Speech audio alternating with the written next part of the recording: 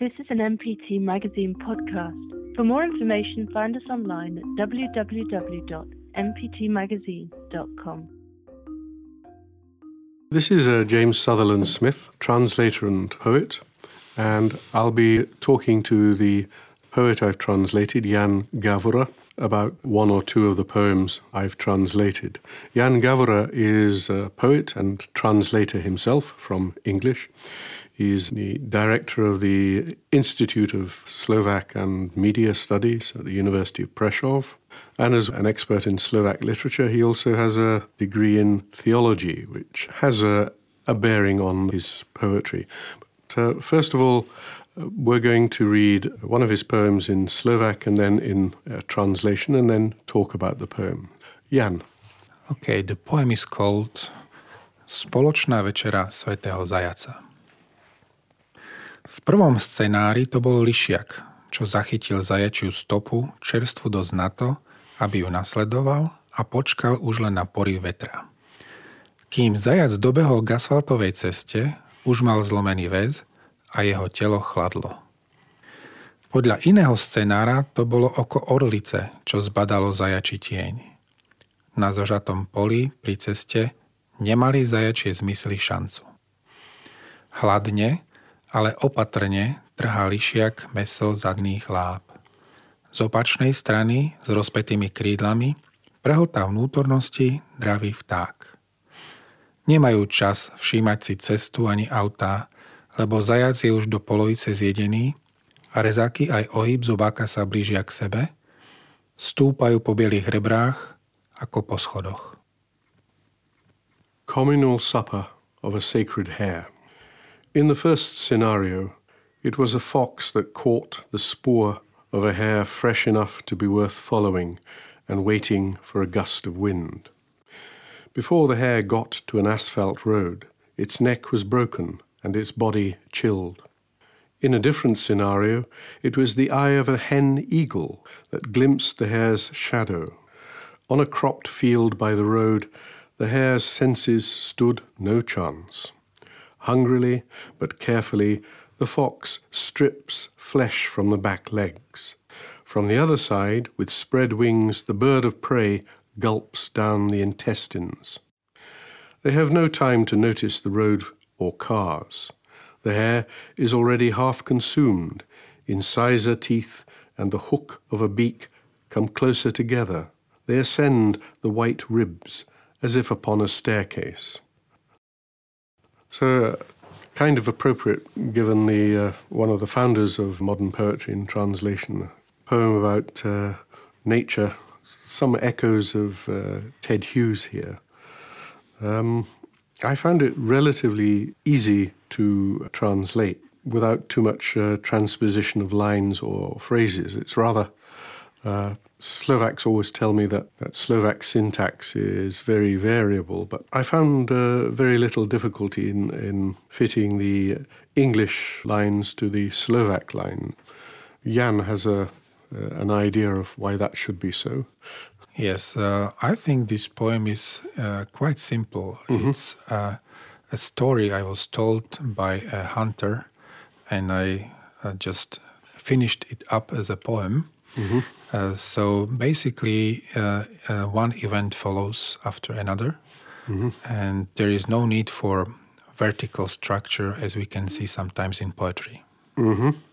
I also feel it's, although it might be a story from real life, there's something approaching allegory in it, particularly in the last verse where you've got the teeth and the beak gradually closing together. Yes, it is a tension that is actually built there. Mm-hmm. And though the poem was, I would say, taken from reality, it happened like this, the idea that once they will reach the point when the beak and the claws will meet, and though the hunter or me as a poet, I didn't see it happen, mm-hmm. but this anticipation is really thrilling. Mm-hmm. And I think this is what makes the highest point of the poem. Mm-hmm. Why sacred hare? Puzzled me.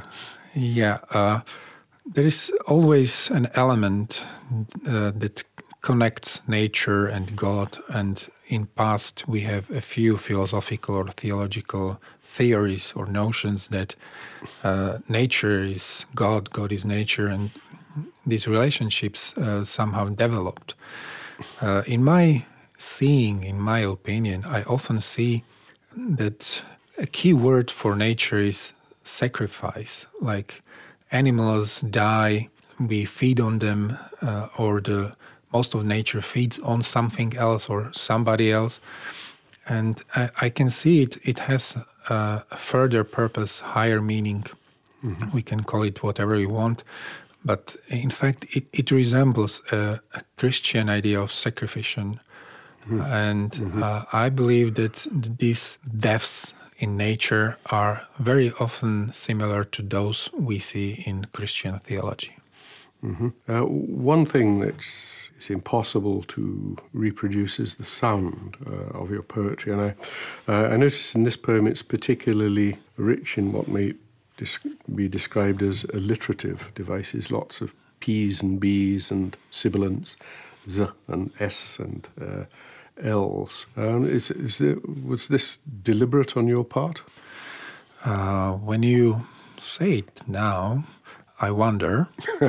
But I think when I write, I subconsciously choose words that are nice, that click together, that somehow relate to each other, not only from the point of view of meaning, but also of their resemblance, their sound. I believe that words have their memory. They bring something from past. We have associated a few words with poets, not only motifs, not only the whole concept of poetry, but also some words are so closely related to poets that simply you cannot use them just like that without having that in mind. But in this case, I think it is more a coincidence, mm-hmm. or just an attempt to make a poem sound nice. Okay. Well, I hope I'm trying to make my translation sound nice as well. So shall we move on to a second poem? This is related to another aspect of your life, poems about family. And perhaps you'd like to read Tvoj sever. Yeah, okay. So here comes the second poem. Tvoj sever. Padá sneh a za prvým vetrom s chuťou morskej peny vychádza chlap z domu. Večný november prináša odkaz ľadovej púšte, kde prežívajú čistí. Vychádzaš za ním, zatočená do hune, postrčíš pred seba veľkú s tmavými očami a malú s očami celkom ako ty. Skôr než sa mesiac obráti v splne, porodíš tretíkrát.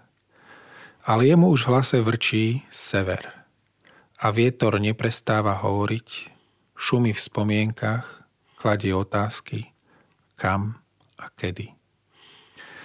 Hladinu prelamuje chlad, túžbu, strach, polárnu žiaru, precitnutie.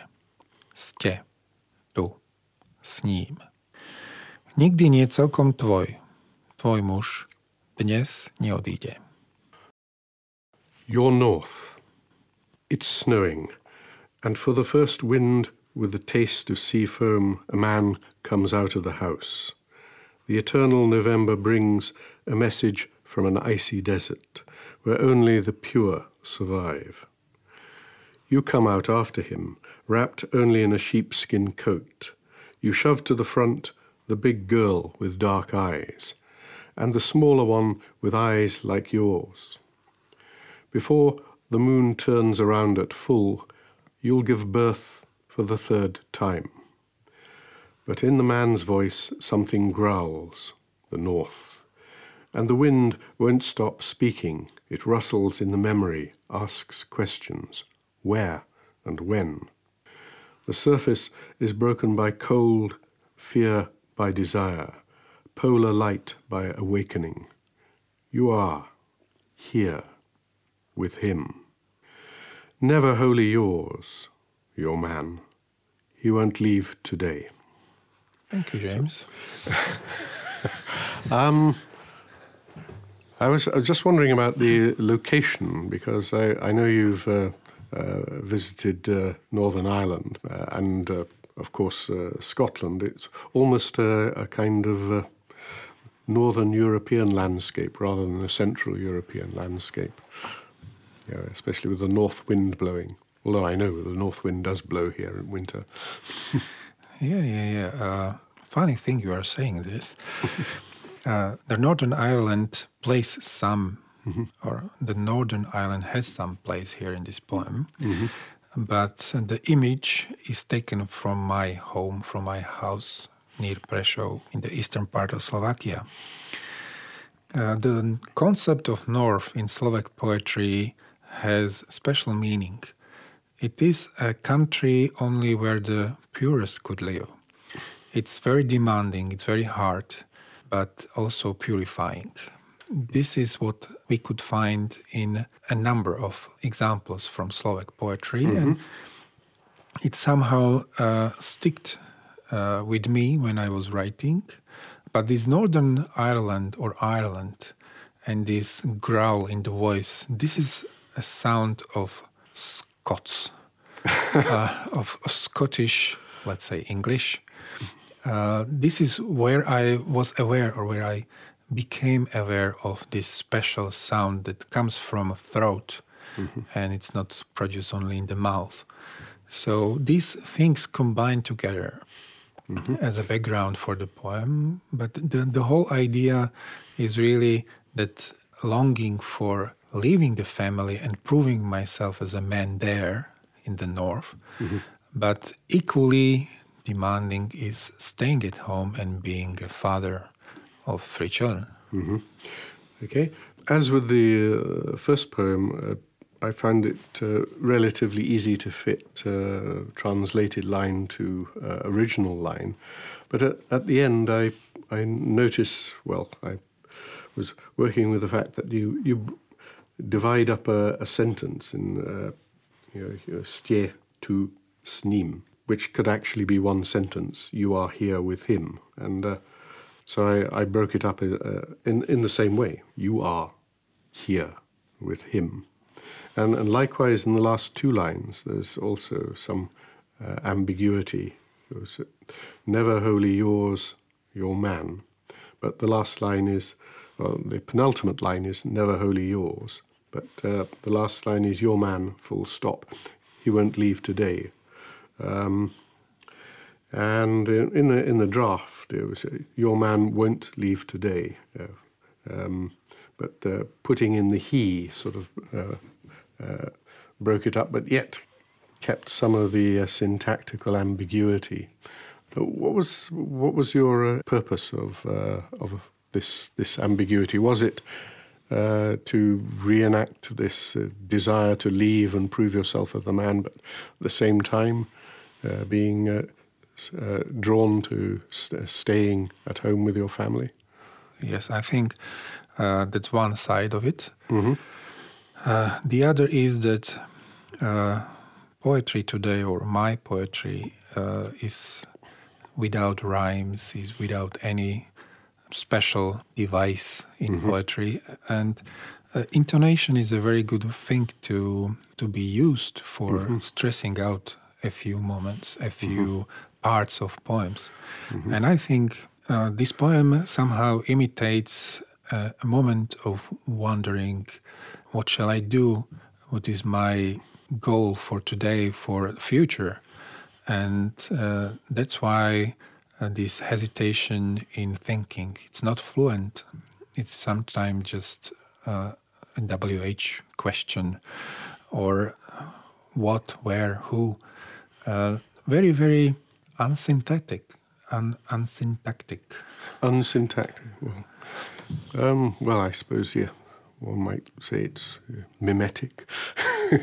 Yeah, it really tries to imitate, and I hope not only imitate the way of thinking.